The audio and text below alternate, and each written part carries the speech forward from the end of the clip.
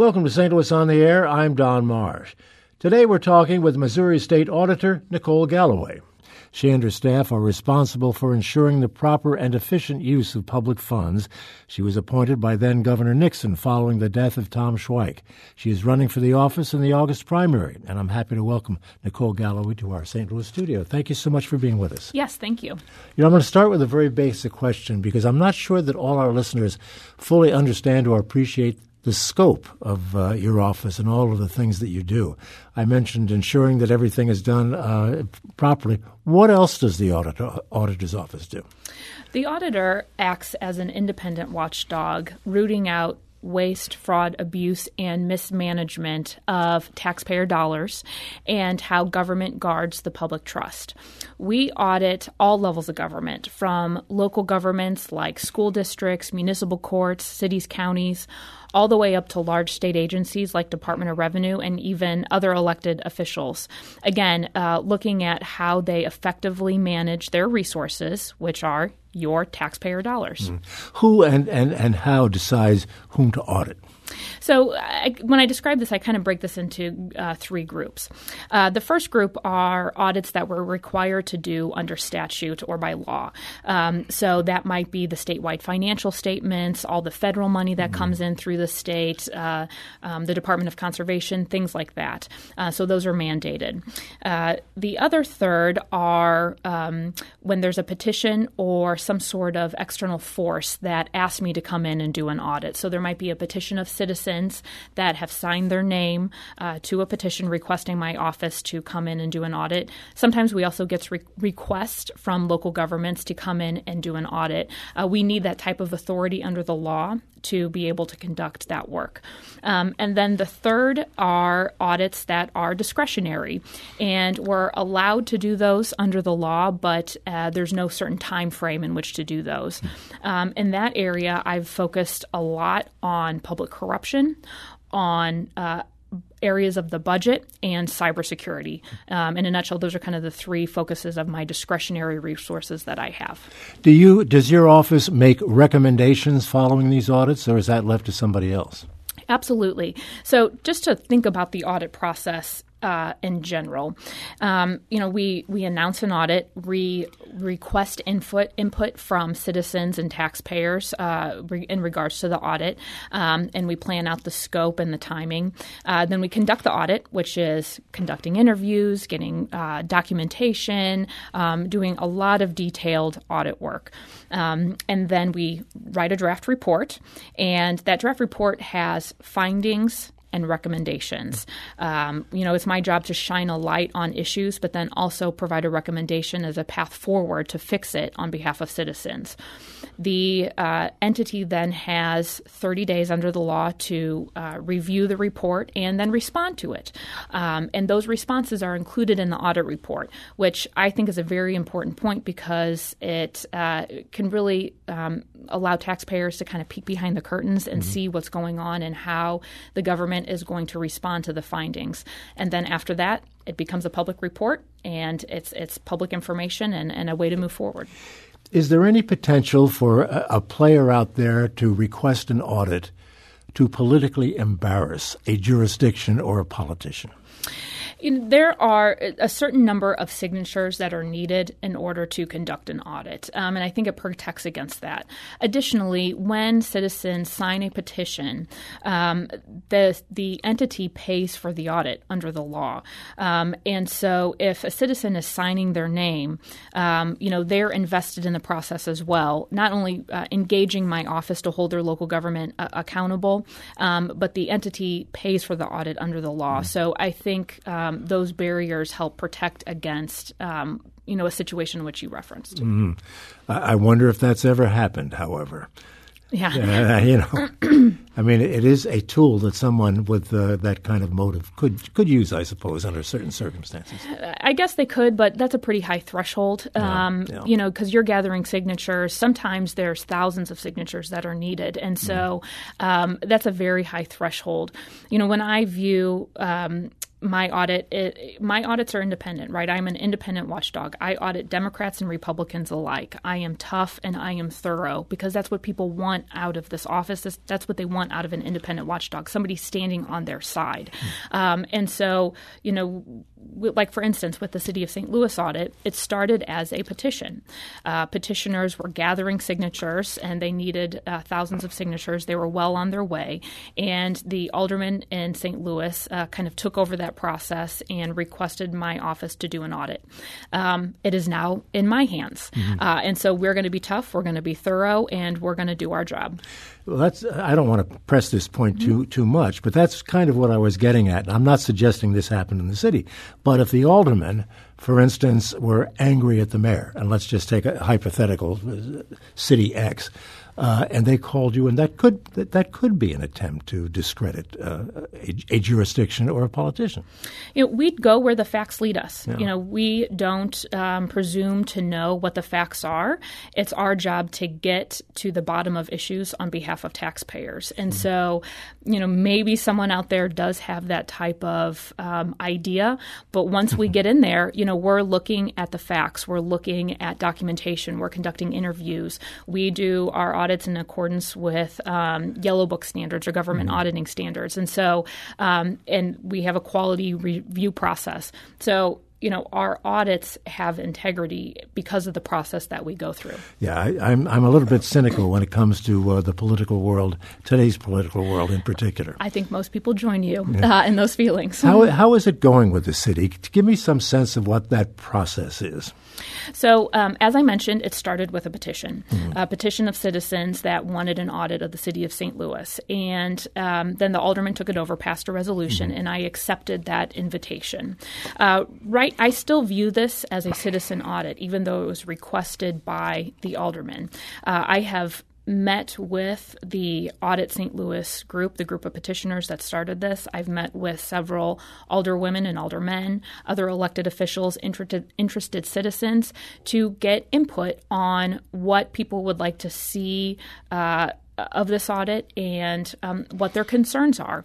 And we take those concerns and we try to address those through the audit. Again, sometimes we'll find something, sometimes we won't. We'll have to see where the facts take us.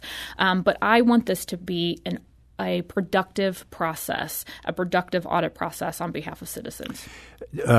What are the concerns that you've learned so far from these people? I think broadly I would put them into two groups. One, I think there's a lot of concern about the financial situation within the city and how money is coming in and where it's going. It's no secret that the city is financially strained and are looking for and needing resources to provide services to their citizens. And so a lot of the concerns expressed are surrounded around financial issues. I think the other portion of this, and this kind of goes to the heart of why people request a petition in the first place, is because it's a way for citizens to engage, to hold their local government and their public officials accountable. And when people don't understand how or why decisions are made that impact them, they are just not really sure what's going on, and it starts to lead to some doubt or questions in their mind. They get concerned about transparency and just general accountability, and I think that would be the second kind of bucket I would put those concerns in. Is there any a different kind of approach to what you do given a recommendation from like a board of aldermen or from a citizens group and petition? No, I think we treat those all equally because a concern is a concern. And, we have a whistleblower hotline that people can reach out to us sometimes if they want to anonymously. And it's utilized across the state from citizens, sometimes from public employees, sometimes from other elected officials that want to provide input in their concerns in a way that they won't face retribution and that we can address those through the audit process. And so, we are auditing every city office, every city department. When we did this back in 2010, it took about 2 years and 26 audit reports. I expect it will take the same amount of time. And so there'll be many opportunities for citizens to provide input into this process. We hear a lot of complaints, and I'm sure you've heard them as well, about the use of TIFs, tax increment financing, and the city does it a lot, as many jurisdictions do. Is this something that you would look at and try to determine if it's overused, if they were giving away the store in a place like St. Louis through TIFs? So I have heard concerns about TIFs and taxing districts in general. And I'll make 2 points there. On TIFs, which is tax increment financing, we are going to look at the administration of those TIFs. And, part of that is looking at the financial impact of some of those TIFs on the city budget in general and how those costs are tracked and maybe how the return on investment for some of those dollars are tracked. But more broadly, I have looked at special taxing districts like transportation development districts, which are TDDs, CIDs, community improvement districts, and have looked at those issues across the state and will continue to do so. And so citizens have mentioned TIFs, they've mentioned special taxing districts, and some of their concerns there as well. How many people do you have to help you do all of this? Well, it is a big undertaking. I mean, yeah. I've been upfront about that. I've been upfront that it's going to take several years to complete this and many, many audit reports. I am fortunate to have a very professional staff who are dedicated public servants who are passionate about this. And some of the folks in our office that worked on the audit in 2010, they will be working on this audit as well. So they have some familiarity with the city of St. Louis. We'll also have new staff that will join or that have joined over time and will be part of this. And I think that's important because while some things are the same from 2010, many things have changed. And so we'll be able to take a fresh look at city operations. Well, you're up for election. You have a primary in August, obviously, and if you win the primary, what happens? I hate to even mention this possibility. What happens if you lose the election? Does the momentum stay the same? So I at this time I do not have a primary, and so at least at this time. You're the candidate in November as of this moment. Yes, that's right. That's right. And so my approach is to seek citizen input all along the way, and to do this audit in a fair and thorough way. My hope is that I will be able to continue to do this. It's something that I am extremely passionate about and want to complete for citizens. If unfortunately that would not be the case, my hope is that this work would continue. I think it's incredibly important. I think there's a lot of concerns that are very valid that citizens and others have brought forward that people expect answers for, and it's the auditor's job to do that on behalf of taxpayers. But if someone else came in, they could stop it. I guess hypothetically, potentially, but honestly, I think that may be difficult. But it's very difficult to talk about what a hypothetical person may or may not do a year from now. We don't want to get ahead of ourselves anyway. Just curious as to how the system works. We're talking with Missouri State Auditor Nicole Galloway. We'll continue our conversation in a moment.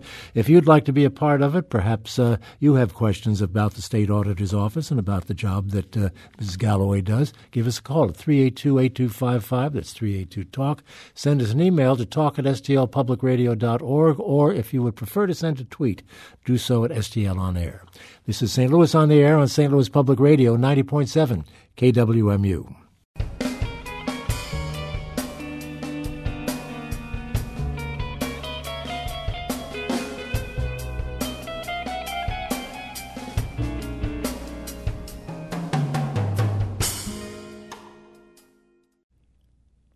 And welcome back as we continue our conversation with Missouri State Auditor Nicole Galloway. What's your relationship like with the governor these days? I know that you're taking a look at some of his communications problems. It's my role as auditor to audit all levels of government, and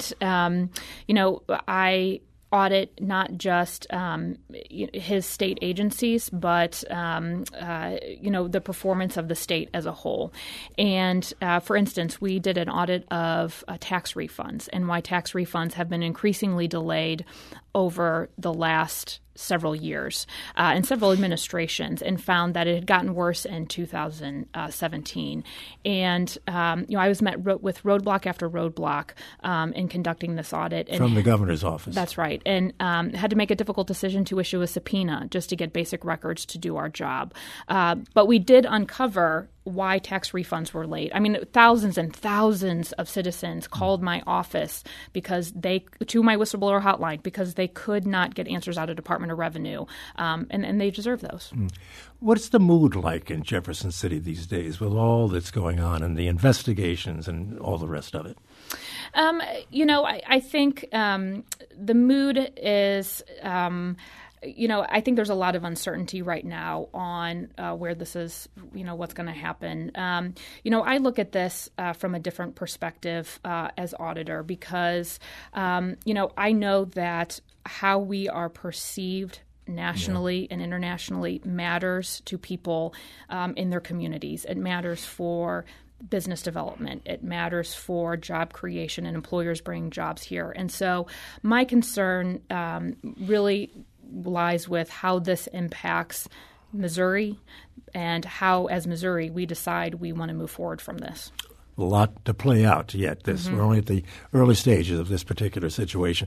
Let's go to the phones. So we have some folks want to talk to Nicole Galloway, so let's have David on the line. Come on in and just do that. Go ahead, David. I'd like to congratulate this auditor for her job performance in office. A couple of years ago, she conducted a survey among local government entities regarding their compliance with our Sunshine Law Act. I had seen for years indifference to responses by local governments to requests for vital information that citizens need to make informed decisions and to come up with suggestions for government improvement. I thought what she did was extremely imaginative and a vigorous attempt to compel compliance with that law. I don't know what was done since then, but she tabulated the responses and came up with it was rather a dismal record by local government in the compliance with that law. But I wanted to thank her for that and keep up the good work. Well, thank you so much, David. And, a lot of people don't really even know what the Sunshine Law is. Mm-hmm. And the Sunshine Law in Missouri is a law that requires governments to act transparently, to take meeting minutes, to provide public records and information in a timely way. It really provides a window into how government decisions are made that impact people, whether it be school districts or cities or counties. And we audit the compliance with the Sunshine Law in every audit that we do. And we'll do so in the city of St. Louis as well. When we took a statewide view and did a statewide kind of test of the compliance with the Sunshine Law, we unfortunately found a dismal compliance rate.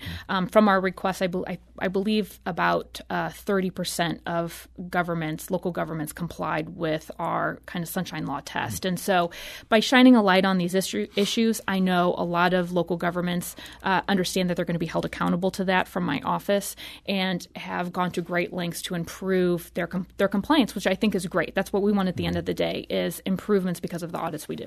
Let's take another call. Linda in Crestwood wants to get into the conversation. Go ahead, Linda. You're on the air. Hi. I just wanted to thank Ms. Galloway for a good job.